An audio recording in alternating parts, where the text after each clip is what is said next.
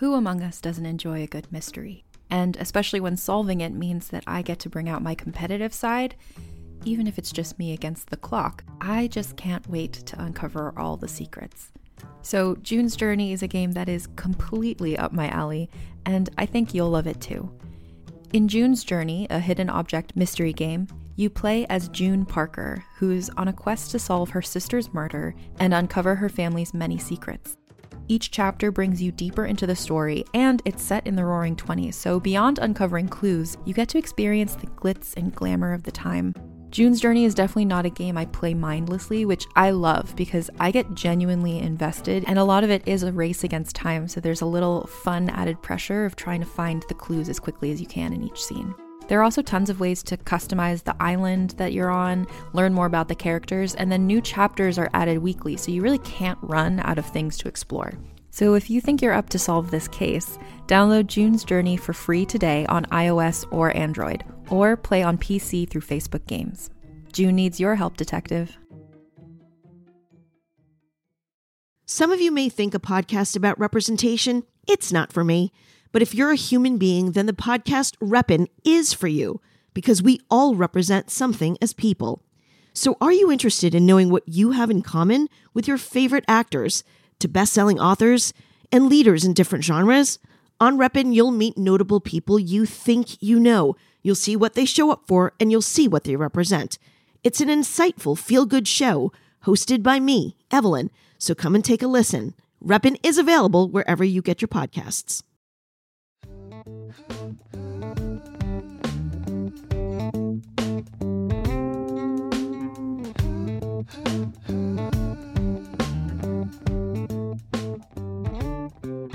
We're back. It's part 2. You're going to get the second half of the conversation. Hope you love the first one. You're going to love the second one too.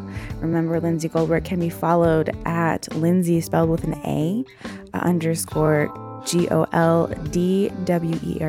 on all the social medias.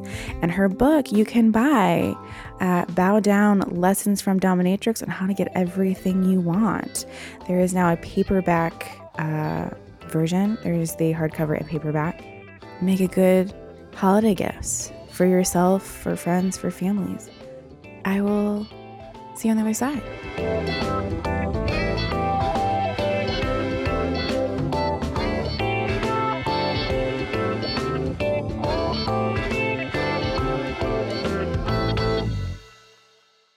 Someone's got to be the top sometimes, and it has nothing to do with someone's got to be the top, and sometimes like my husband will say to me, or I'll say to him, like, you got to make the decision. Sometimes I have real trouble sleeping sometimes. And he'll be like, well, do you want the back? Because we have a second bedroom. I'm like, do you want the back room? I'll be like, don't ask if I want the back room because some people don't feel guilty. I'm kicking you into the back room. Tell me where you want it, where you're going to sleep tonight. It's something like you make the decision. Because if you say, I'm going to give you the bedroom, then I'll be like, thank you. If you say, do you want the bedroom? I'll be like, no, I don't know. I don't want to kick you out into the back room. But the answer is no, I want the goddamn bedroom. I haven't slept in days. So it's just like it's like sexy when someone's the top, It's sexy when someone's in charge. Yeah. Yeah. And it's just like, great. Because sometimes you just don't want to have to make a decision. Well, life is full of these dumbass decisions, and some of them are really important. And you want to save your energy for the decisions that are important.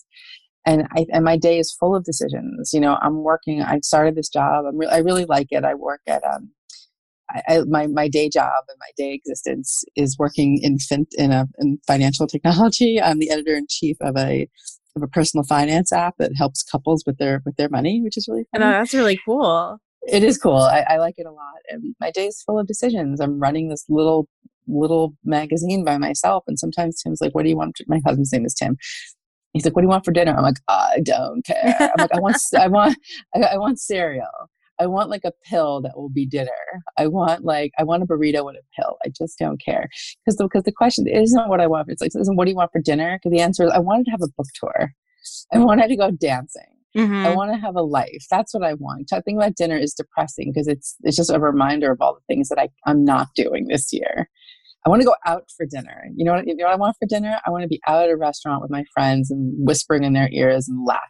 I know, and not afraid that like you're going to get COVID or that you're actually going to get the waiter sick or like that this business is going to go under. if you don't go or support it enough. Yeah, which is hard, but that's a whole other thing about how we as consumers are, all the guilt is put on us to support all these local businesses because they have no support from the government anymore. They've all run out of options. So of course it's up to us to save them, because God forbid a business goes under because they didn't get any support. It's our fault because we didn't support them enough. That's so unfair when so many of us have reduced budgets, reduced income. It is, the amount of guilt that's placed on us as being Americans, and I'm not a socialist or whatever. I think we should have universal health care, but I'm saying that the way that the blame for getting COVID is always put on us. It's like, well, what did you do? It's like, I went to work. It's like, oh, you had to go to work. Oh, you had to go into the office, or, man. Sometimes some people I haven't seen my family all year. It's incredibly depressing, but just the fact that instead of having the fact that there's poor public health, that's the problem. It's not the fact that you went to you went to the supermarket. Like, oh, maybe you shouldn't. Maybe you should have gotten groceries delivered.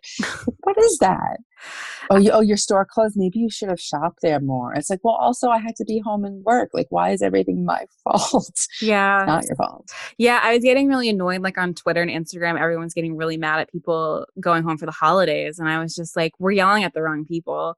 We're yelling at the government. Like, we should be yelling at the government. They didn't give us any options. The governors, mayors, they can't have it both ways. They can't tell us to stay at home and not give people a universal income to make that possible and to save people from evictions and save businesses.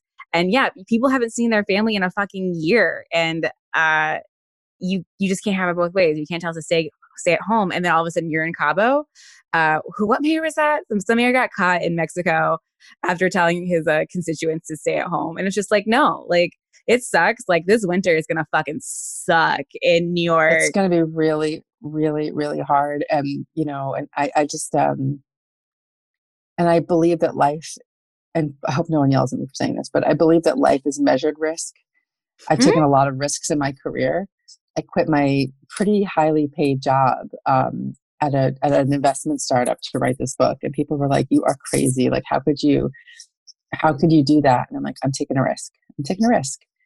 And it was the best risk I ever took, because even though I took a massive hit financially, I came back. I got another job. Like, I didn't think I'd have to go back to work this year, but I did. I had to eat it, go back to work. And it ended up being okay. But you take a risk every time you go to the supermarket, because my supermarket's full of the elderly. I take a risk every time I go to Rite Aid, which is really all I ever go, is supermarket and Rite Aid, and a few other places on my street. But you have to pick your risks. And to me, going to see my in-laws for the holiday, who I love my in-laws very much, I said, it's not worth getting on a plane for me, because it's just, I can't do it. I'd rather see them next year and hug them and kiss them and tell them how much I love them, versus getting there and being a nervous wreck that someone is like breathing on me, and that's hard, because that's not everybody's. I don't know. I judge certain people, which is not nice. Judging is like, if you're going out dancing and you're doing all this stuff in this state where COVID is out of control, like, I just don't understand you.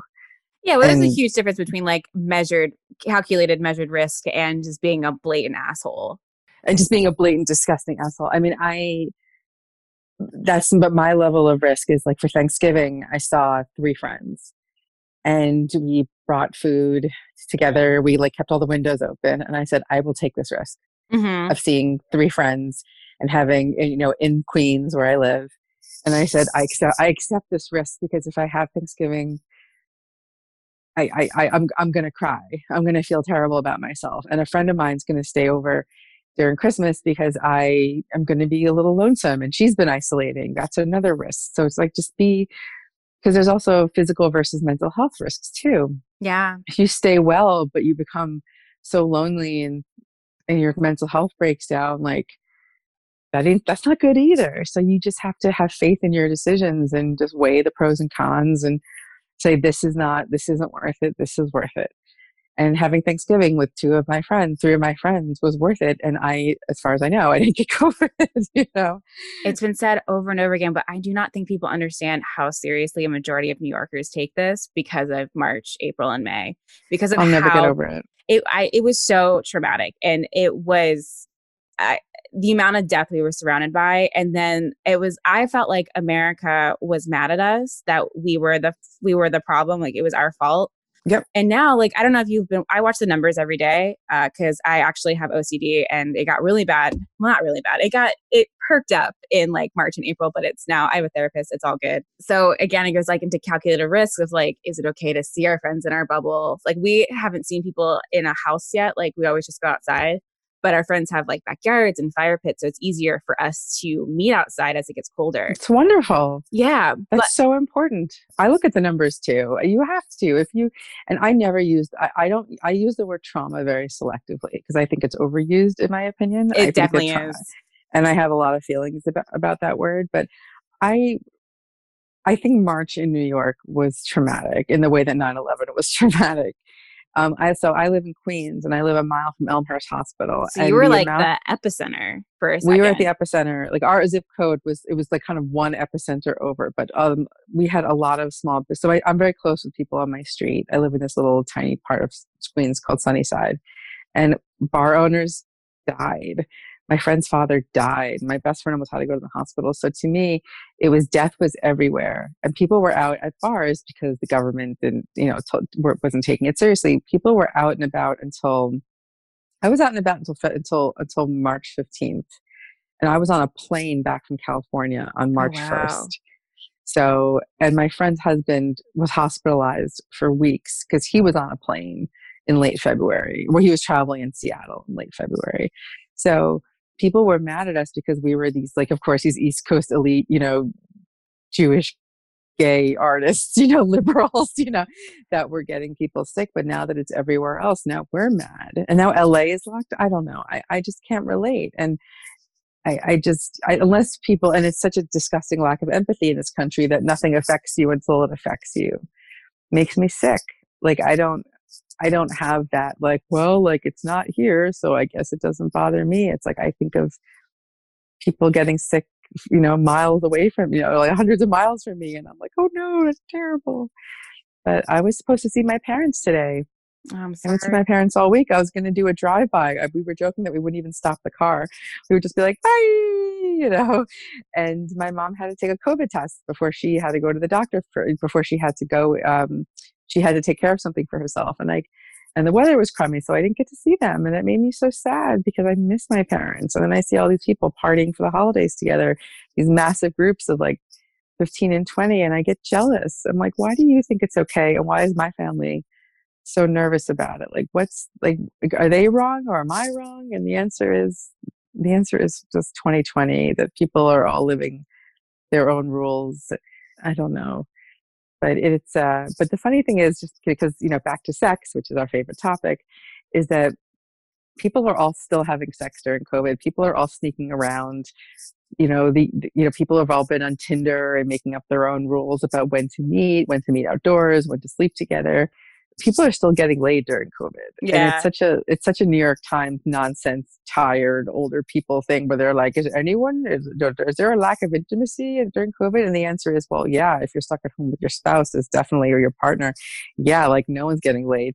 But out in the world, people are sneaking around and, getting their rocks off because we're all losing our minds. And do I judge people who are on Tinder and trying to meet and find intimacy and, getting COVID tests, or even probably not, before they get laid? Like, no, I don't judge. I don't judge them. I judge people that go to family reunions and get each other sick, or go to weddings and get each other sick. I judge them. The weddings are a big one for me because, yeah, like we were supposed to get married May 2021, and we both were like, no, we know it's not going to be safe then. And that was over a year before we like knew how in this we'd be, like 9-10 months later.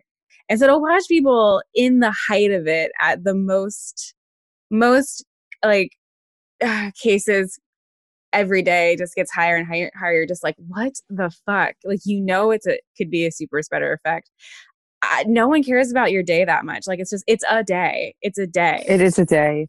And it's just so, I know. So I wrote an article about how to have like a super, like how to take your wedding and like put it under a shrink ray, so that you can have sort of the wedding you want. But I mean, this was during the spring and summer and early fall, but how you can have it outside and just literally have like 10 people there, and how to just modify the risk to the point where you can do it. You can have the day you could have wanted. And a lot of people were really happy in the end. And people, some people were like, how dare you not invite your great Aunt Selma? But in the end, most people just postponed. I had 2 postponed weddings this year. And my sister-in-law and my brother-in-law, we couldn't go to their wedding in Miami. And it like made me so angry that we couldn't go, because first of all, Miami in like October, please take me there. Yeah. And also, I love my brother-in-law and I really want to get to know my new sister-in-law. And they had this tiny little outdoor wedding with just a few people. And she looked so beautiful and he looked so handsome, and it made me sick that I couldn't be there. And they were responsible, but they wanted to have their wedding. Like she's having a kid soon. And I was really proud of him. I was really happy that he had the wedding that he wanted, and they were very safe and social distance. And again, they just had the ceremony. But I don't know, like it's just been such a crummy time, and there's so much guilt and blame on yourself for every minute. It's like, I should go out, I should do this, I should do that. And then, and after a while, all the guilt and shame weighs you down. And then you read the news and you feel personally responsible for not having voted hard enough. I can't vote any harder, and you should have done more. You should have done more. And everything, I should have donated more. Everything gets put on us and I think that's part of what makes this country so difficult to live in right now, because it's your fault. If you have diabetes or you have a heart condition, it's your fault that you got COVID because you didn't eat well enough. Which is bullshit, because my friend was on a ventilator and he's 40 years old and incredible, and he runs marathons. So, and I think it just ties back into a lot of what we were talking about earlier with the idea of just don't accept what people tell you all the time. Don't I read the New York Times, I have a subscription, I have journalist guilt, but I think so much of their coverage is so damaging, about should you be worried about this, or should you think about this? They're just filling up space and content with a lot of that stuff. Yeah. The answer is, a lot of this common sense. Is your bubble a bigger bubble than you think it is? It's I don't know. Why don't you just why don't you just communicate with your friends about who they're really seeing, and then accept that risk or don't? I find all this coverage so fretful and so inconsistent that how can you even begin to listen to it? Maybe it's okay, maybe it's not okay. It's well, you wrote contradicting advice within the course of a month. What the fuck am I supposed to think? And the answer is, you have the answer. You have your own best judgment. And I get food delivered. I'm putting people at risk when I get food delivered. What am I supposed to do? Do I not get food delivered, or do I go to a restaurant, or do I go to the supermarket and buy food and somebody coughs on me? In the end, but if I don't support the butcher, then maybe the butcher will go out of business. And in the end, you just have to wear a mask and wash your fucking hands and do your best. And that's part of saying it's part of advocating for yourself and adding a little more power to your day. Is this is what I'm doing today. I have to go to Rite Aid to pick up my medication because I have to pick up a prescription. I have to get a cup of coffee because I'm going to murder everybody. And then I'm going to come home. And then I'm going to come home because that's enough for the day. Yeah. And that's it. Yeah. I wanted to touch on too, everything you said 100%. But another thing that I think made it so traumatic, or is making it so traumatic, is that people have had not only physical loss of actual people in their lives, but also these very untangible things. You lost a book tour, right? I did. I lost a book tour. And that sucks. It sucks so bad. And I worked so hard on this book. And the best thing about the book that I wrote was that it sparked so many great conversations with different kinds of people. That's the reason to have a book tour, is to go on the road and talk with people afterwards and have them say, I like this book, I love this topic, or I wish I'd been more powerful in my 20s. That's the only reason to bother to go on a book tour, is to talk to people. And I missed that. I missed all the conversations. I got to go to California and do some book events, but until then COVID hit. But it was such a disaster for all the writers who had books coming out in February to April. It was a disaster because people only wanted to talk about COVID. No one was reviewing any books. And then the conversation changed to Black Lives Matter, which was so important and deserved all the attention. So suddenly, if you had a book about Virginia Woolf or you had a book about kink, it just wasn't top of mind for people. And then it wasn't news anymore. So at the same time, you were just like, well, obviously, like, people should be talking about what's in the news right now, but also, I really tried hard to do this thing. So you felt yourself becoming, you just started to be, you were like, it's like, wow, this time last year, I was interviewing people in dungeons and I was having wonderful adventures and I was having all these realizations about myself and the kind of life I wanted to live. And this year I'm literally like singing songs to my cat.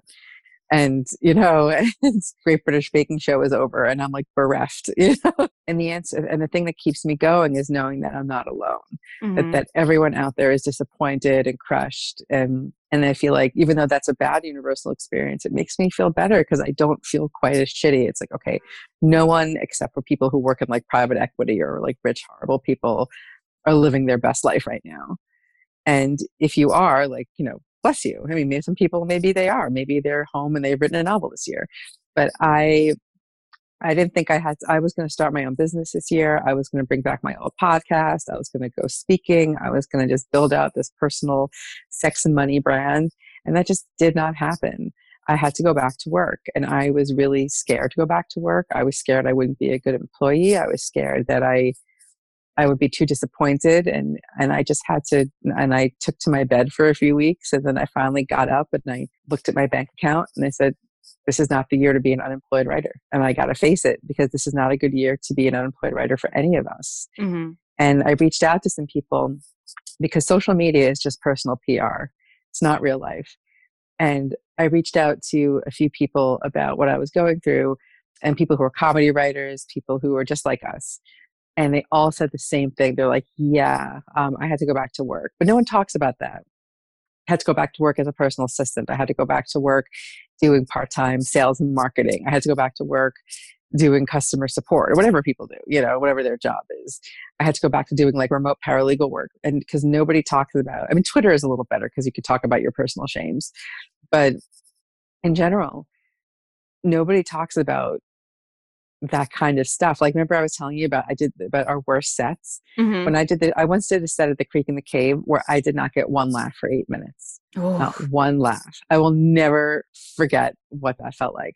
And somebody was there, I think the person whose show it was hired, I don't know if it was Mindy, but hired some really great photographer to take photos. I think it was Mindy. She did a lot at the Creek. It probably was Mindy. And she did my author photos too, and they're fabulous. But I look like I'm having the best set of my life. And if I post those pictures, you would think I was crushing it because it's a lot. But knowing me, I was like, worst set of my life, even though I look so fabulous on stage. Like it's all a lie. And I used to look at these comedians like posting all these pictures of them on stage, and I'd be like, I was there. You got no laughs, and there was no crowd. And the people in the crowd were like barely there. Other people are feeling bad looking at you because you're posting your best personal PR, but it's a lie, like, and because you want to make yourself look better because it makes you feel better to look better because you want to post a picture of yourself succeeding because why wouldn't you? Because you want to get booked on other places. But because after a while showing what a loser you are, the loser you think you are, people will start to think that you're kind of a loser, which is another issue that people have, but they only post mopey, sad things about themselves. Sometimes I want to be like, dude, like, you're actually doing okay. Like, it's okay to say, I had a good day, or thanks for buying my book. I really appreciate it. Like, thanks for giving me a compliment. That's so nice. You're allowed to say that. You don't have to say like, yeah, I'm just a dump truck piece of shit all the time just to be false modest or just to not make other people feel better about themselves. I used to do that all the time. People would say, there was a really funny Amy Schumer sketch where all these women would meet up and she'd be like, hey, you look great today. She's like, oh God, no, I look like a piece of shit on fire. And they'd be like, I heard you got a promotion. She's like, oh my God, like, I'm like the dumbest person in the entire, I can't believe they promoted me. I'm like literally like the dumbest cow in a pasture that somebody tipped over into a pile of dog shit. It's just fun, and it's a really funny sketch. And then finally someone says like, "Oh my God, girl, look at you. You look amazing." And the woman goes, "Oh my God, thank you." And they all burst into flames because they don't know how to handle somebody just saying thank you. And I think about that sketch a lot. And so I had to practice saying like, "Oh, thank you." Whenever I get a compliment, I go, "Oh, thank you." And when people say they like the book, I go, "Oh, thank you. I worked really hard on it and it was so much fun to write." That's like, I had to write out a script for myself. Thank you so much. I really loved writing it. It was so much fun. It sounds such a basic thing to say, but I had to train myself to say it. Well, because I think it's something that women are taught again too. It's like, we're not supposed to take compliments because how could they be true? You know? Well, it's bullshit. Take every compliment and like rub it all over yourself.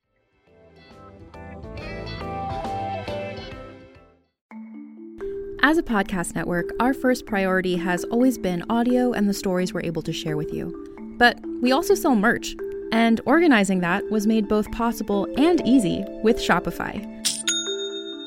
Shopify is the global commerce platform that helps you sell and grow at every stage of your business, from the launch your online shop stage all the way to the did we just hit 1 million orders stage. Whether you're selling scented soap or offering outdoor outfits, Shopify helps you sell everywhere. They have an all-in-one e-commerce platform and in-person POS system, so wherever and whatever you're selling, Shopify's got you covered. With the internet's best converting checkout, 36% better on average compared to other leading commerce platforms, Shopify helps you turn browsers into buyers.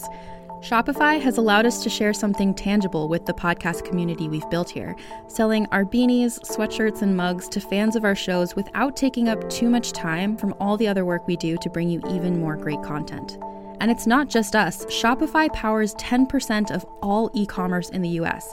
Shopify is also the global force behind Allbirds, Rothy's, and Brooklinen, and millions of other entrepreneurs of every size across 175 countries. Because businesses that grow with Shopify. Sign up for a $1 per month trial period at shopify.com/realm, all lowercase. Go to shopify.com/REALM now to grow your business, no matter what stage you're in. Shopify.com/realm. During Women's History Month, come explore what feminism means to you with nonfiction storytelling podcast Thread the Needle. I'm your host, Donna Schill. I'll use my background in journalism to dive into topics that matter to women today. Listen to Thread the Needle wherever you get your podcasts.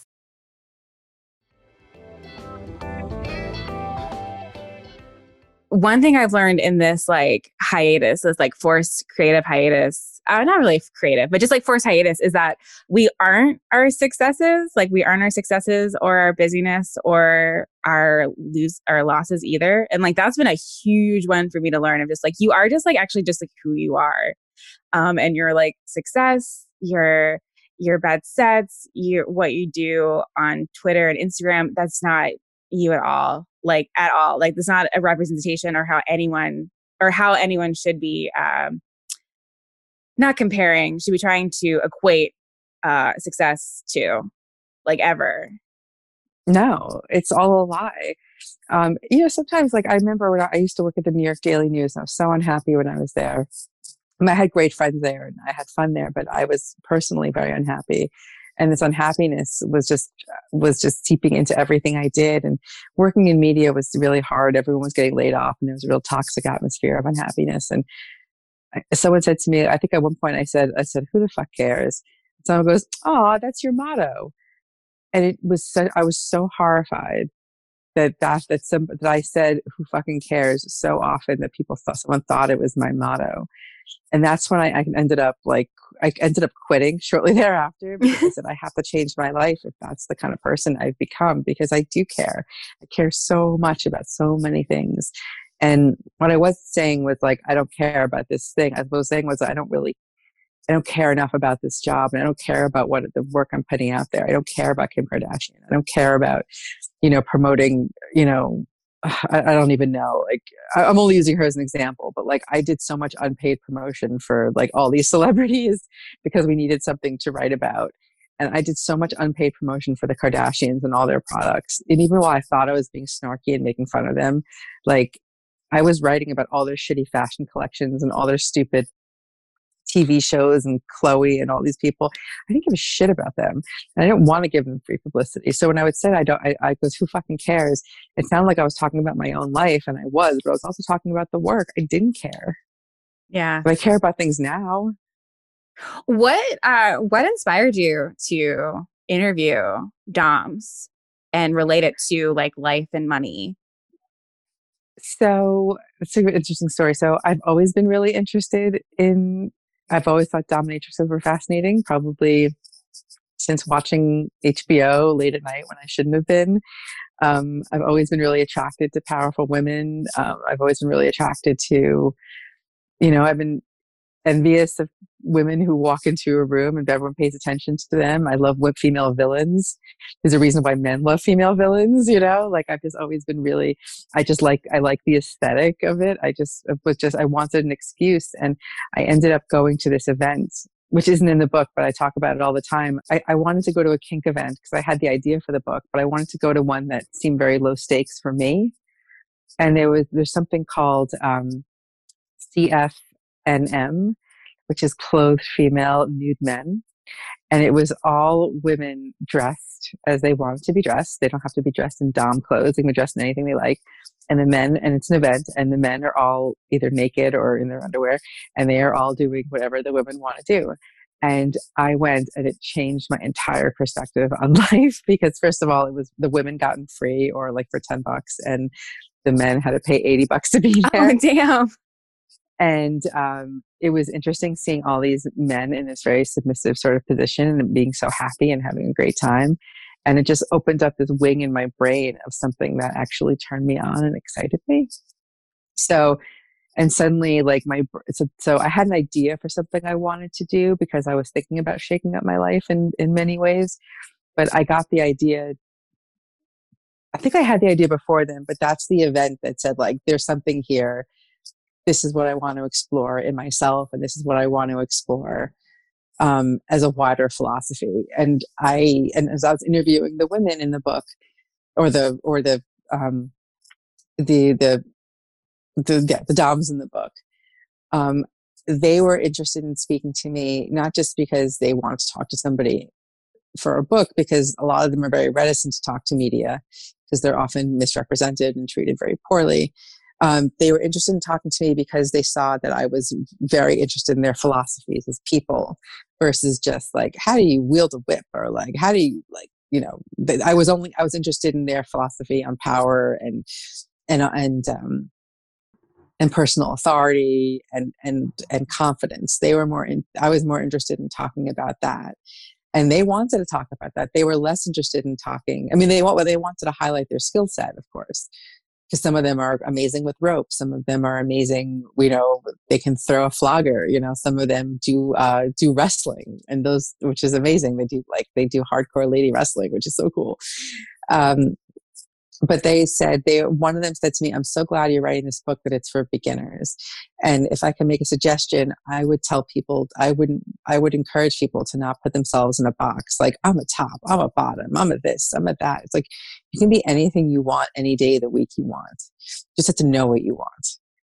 And my brain, every time I talked to one of the women in the book, my brain just exploded with ideas. I was just going to say my brain just exploded from that. I was like, that's so freeing. It's so freeing. And then and then the scary part is telling your partner what you want. Because then there's the fear that they're going to be like, ew, or they're going to be like, no. And that's what happens a lot in relationships, that you're with someone for a long time and suddenly you say to them like, I think I might want to open up the marriage. Or you say like, I kind of want you to spank me, or I kind of want to spank you. And then the other person is like, and it's like, like you put yourself out there in this way. And that's both people, whether it's whatever gender you are, you could put yourself out there and be rejected, and then you have to deal with the fallout of that. Because how do you go back? It's like, well, you have to figure out how you go back. Do you compromise? Are you happy with that compromise? Can you live with that compromise? Is that going to break up your relationship? Can you live without it? Can you seek it elsewhere? And so there's a lot of, asking for what you want is also a risk. I interviewed for my podcast called Spent, I interviewed an economist who writes about risk. And she writes about it more of a, more in terms of, larger economics. But to me, like, a risk is a risk, and you have to measure it out. Telling my husband what I wanted was terrifying. And, and again, like, I don't want to reveal too much about him because he's a very private person, but, we didn't agree on a lot of stuff. It's like, well, what do I do with that? And that's, and trust me, having a whole sexual revelation about yourself during a pandemic is like the most pathetic thing. Because in the end, like, there's all these adventures to be had, and then like, wah, wah, we're stuck inside. But yeah, so telling your partner what you finally want to do is also incredibly frightening.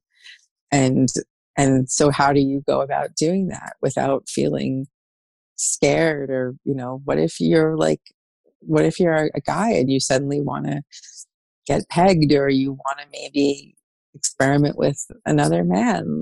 Like, I know men reach out to me and tell me so many secrets of theirs, because I just have that kind of personality, and I am trustworthy. I never reveal anything to anybody of what people tell me.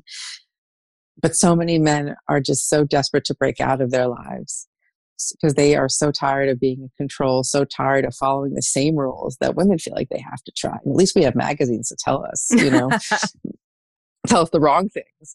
And at least a lot of women have each other to talk to, and empathize with. A lot of men are just like, oh, and then, it's like, I don't know. I think maybe sort of I might want to see what it's like to like make out with another guy. But like, who do you talk to about that? You can't talk to your guy friend. A lot of straight guys can't talk to their guy friends about that. And it becomes a secret. It becomes something that makes you maybe over the years dissatisfied. Or, I kind of want to be tied up. I kind of want, I'll say one more really funny thing. Another thing I was really inspired by was I found this really interesting Reddit thread. And it wasn't in the kink threads. It was in a regular sex thread. And it was this guy who's like, he's like, can I just say, I'm really not into being really abusive and not abusive. I'm not that into being super aggressive and degrading to my girlfriend in bed. I'm just not that into it, but I do it because she likes it. And all these men started chiming in and being like, I know, I just like, I do it because she's like into it, but I just don't like it that much. It's just not my thing. And this guy was like, listen, like, I'm a guy, I'm a man's man, blah, blah, blah. Like, he was giving all these qualifiers. But one night my girlfriend just got wasted and she threw me on the bed and she fucked the shit out of me, and she like and it was the best night of my entire life. It like was the hottest thing that had like ever happened to me, and it's never happened again, and I dream about it all the time. And then all these men were like, you're so lucky, oh my god, that sounds so hot.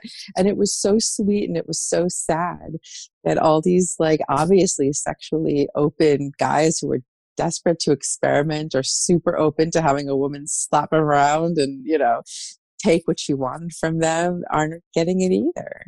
Because it's hard to tell your partner, like, hey, remember, because sometimes the partner just wants someone to take over too. And the answer is variety. I was going to say variety, yeah.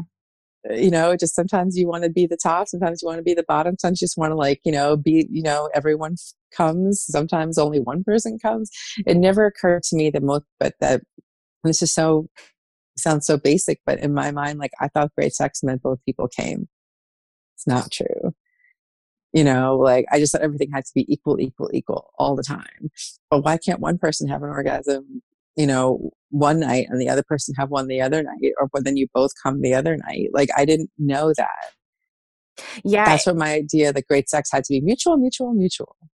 Yeah. That's like it's one of the biggest lies we've been taught. And also the idea that, that sex is like, has like a beginning, middle, and end.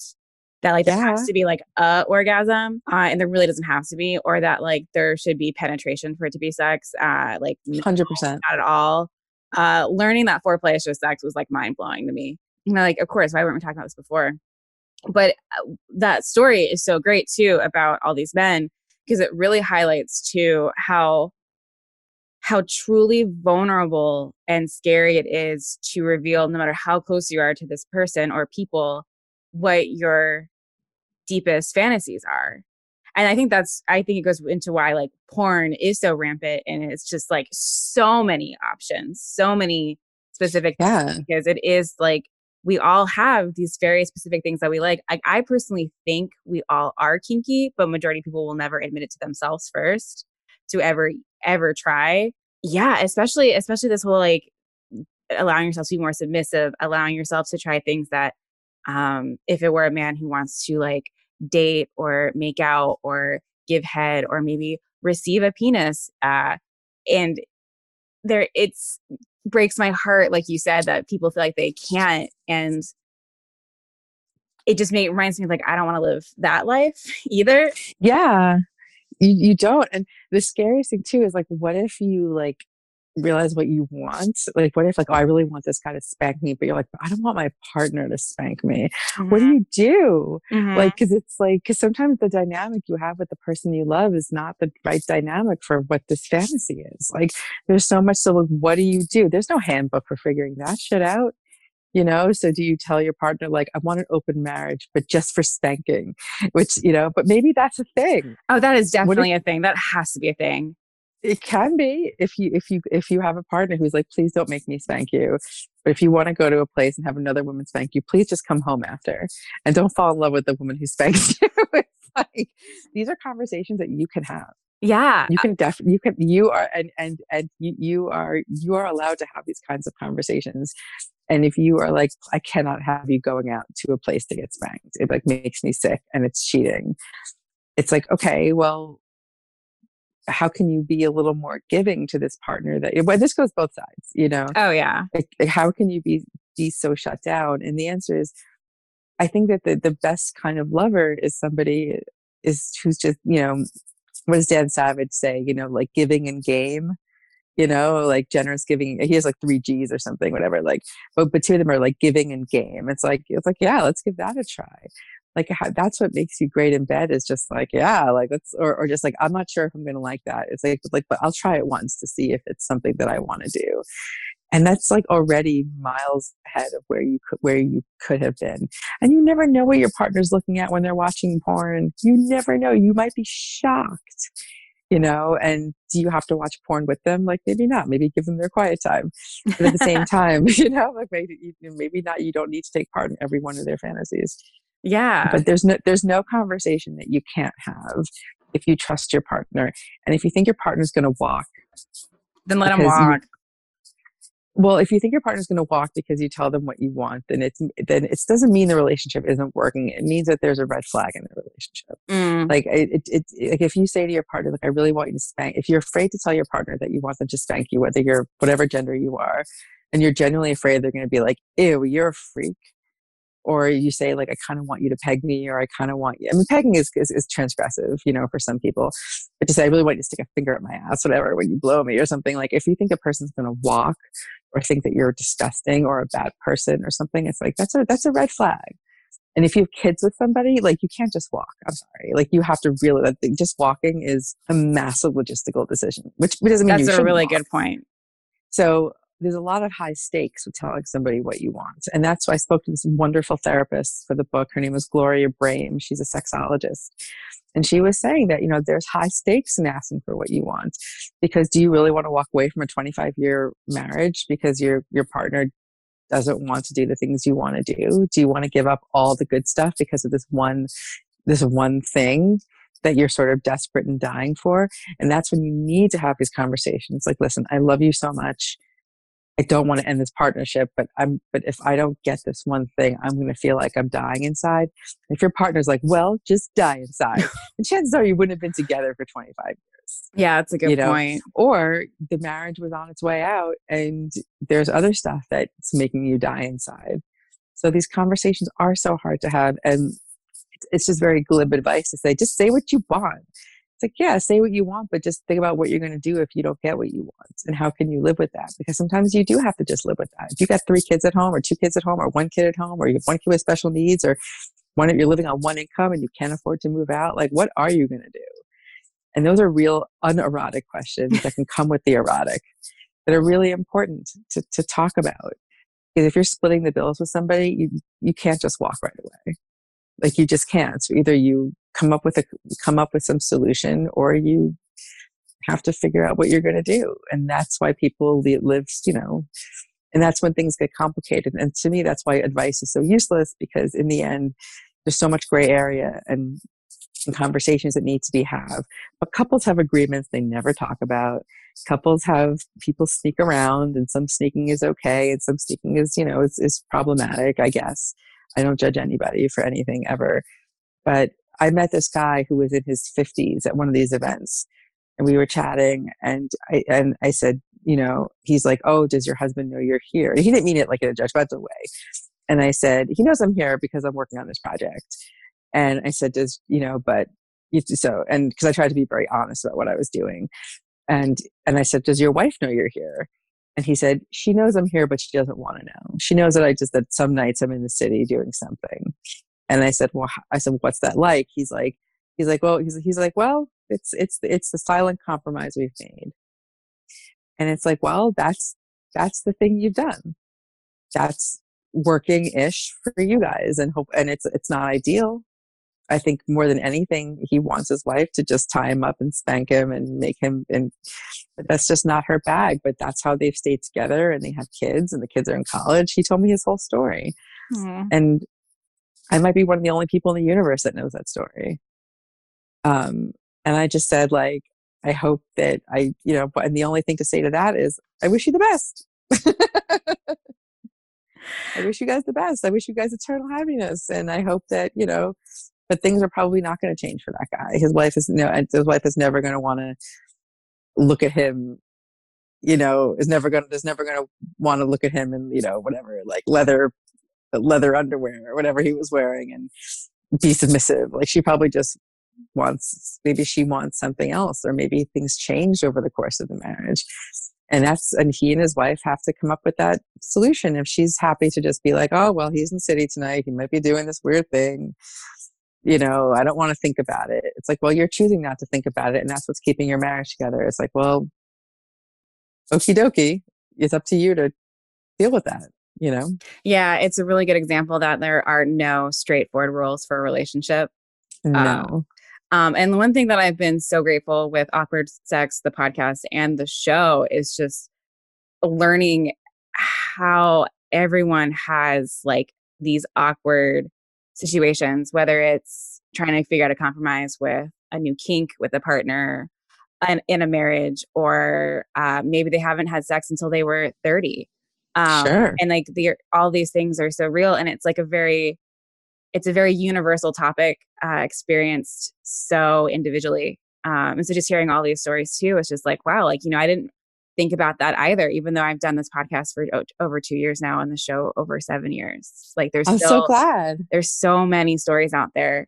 Yeah. And I love it. And I love, like, I can't wait to read this book. Like, I think it's going to be really, really good. I'm going to put a hardcover copy for you in the mail, just because the hardcover is so beautiful, and the softcover is pretty, but the hardcover is like a work of art. I know the hardcover. I remember seeing it. Well, I'm happy to send you a copy, and I hope you enjoy it. I hope you and your partner take the sex quiz. It's a really, really funny sex quiz. Yay. It's very much, a salute to my women's magazine days. In some ways, it's very much written like this very long, delicious Cosmo article, which is what I wanted it to be, very accessible. And I wanted it to be for people who just never read a kinky book before. And I wanted them to feel like, I just wanted them to feel like they were reading a cozy magazine while they were in the bathtub. That's the vibe I was going for. Oh my God, I can't wait. Okay, awesome. Thank you again so much. It was so great to meet you. Yeah, it was great meeting you too.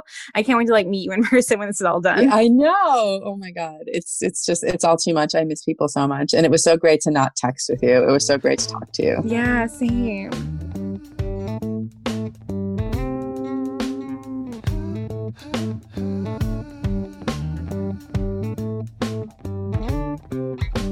Thank you guys for listening, for reviewing, for sharing, for subscribing. Awkward Sex in the City. Thank you for following Lindsay and buying her book, Bow Down, Lessons from Dominatrix on How to Get Everything You Want. I hope this gave you some clarity. I hope this let you breathe a little bit. You're not alone. We're all in the thick of it. We're going into our 10th month of a pandemic, and we've been left alone. And so everything you're feeling right now is valid. Everything that you need to do is valid. You do not need to be thriving in a pandemic. You do not need to be doing anything in a pandemic. You don't need to be creative. You don't need to be using this time. That's a big one that's been fucking me up. It's like, you have all this time. Why aren't you doing more creative stuff? And sometimes you just can't. In the summer, I was writing like 50 fucking pages, and it just like spilled out of me. And you know what? It could have also been because our percentages were way lower and people weren't dying left and right around you, and the sirens were gone, and you got to breathe. I don't know. Was that part of it? I don't know. But what I'm saying is, if you can, don't beat yourself up. I will see you next week, unless I don't. I haven't decided when I'm taking my break for the holiday, but you know what? I have a feeling I will see you guys next week. Wash your hands, wear your masks. Please do not pull down your mask to talk to people working. And if you sneeze, please don't. Why I keep saying people take their mask down and sneeze and then put it up. The whole point is to contain the sneeze and cough. But again, don't want to lecture you. I'm not a fucking scientist. I don't work in the healthcare profession. We're all just tired. We're all just tired and sad. Okay, that's a fun way to end, right? Am I right? Okay, bye guys. I love you. Happy December. Bye.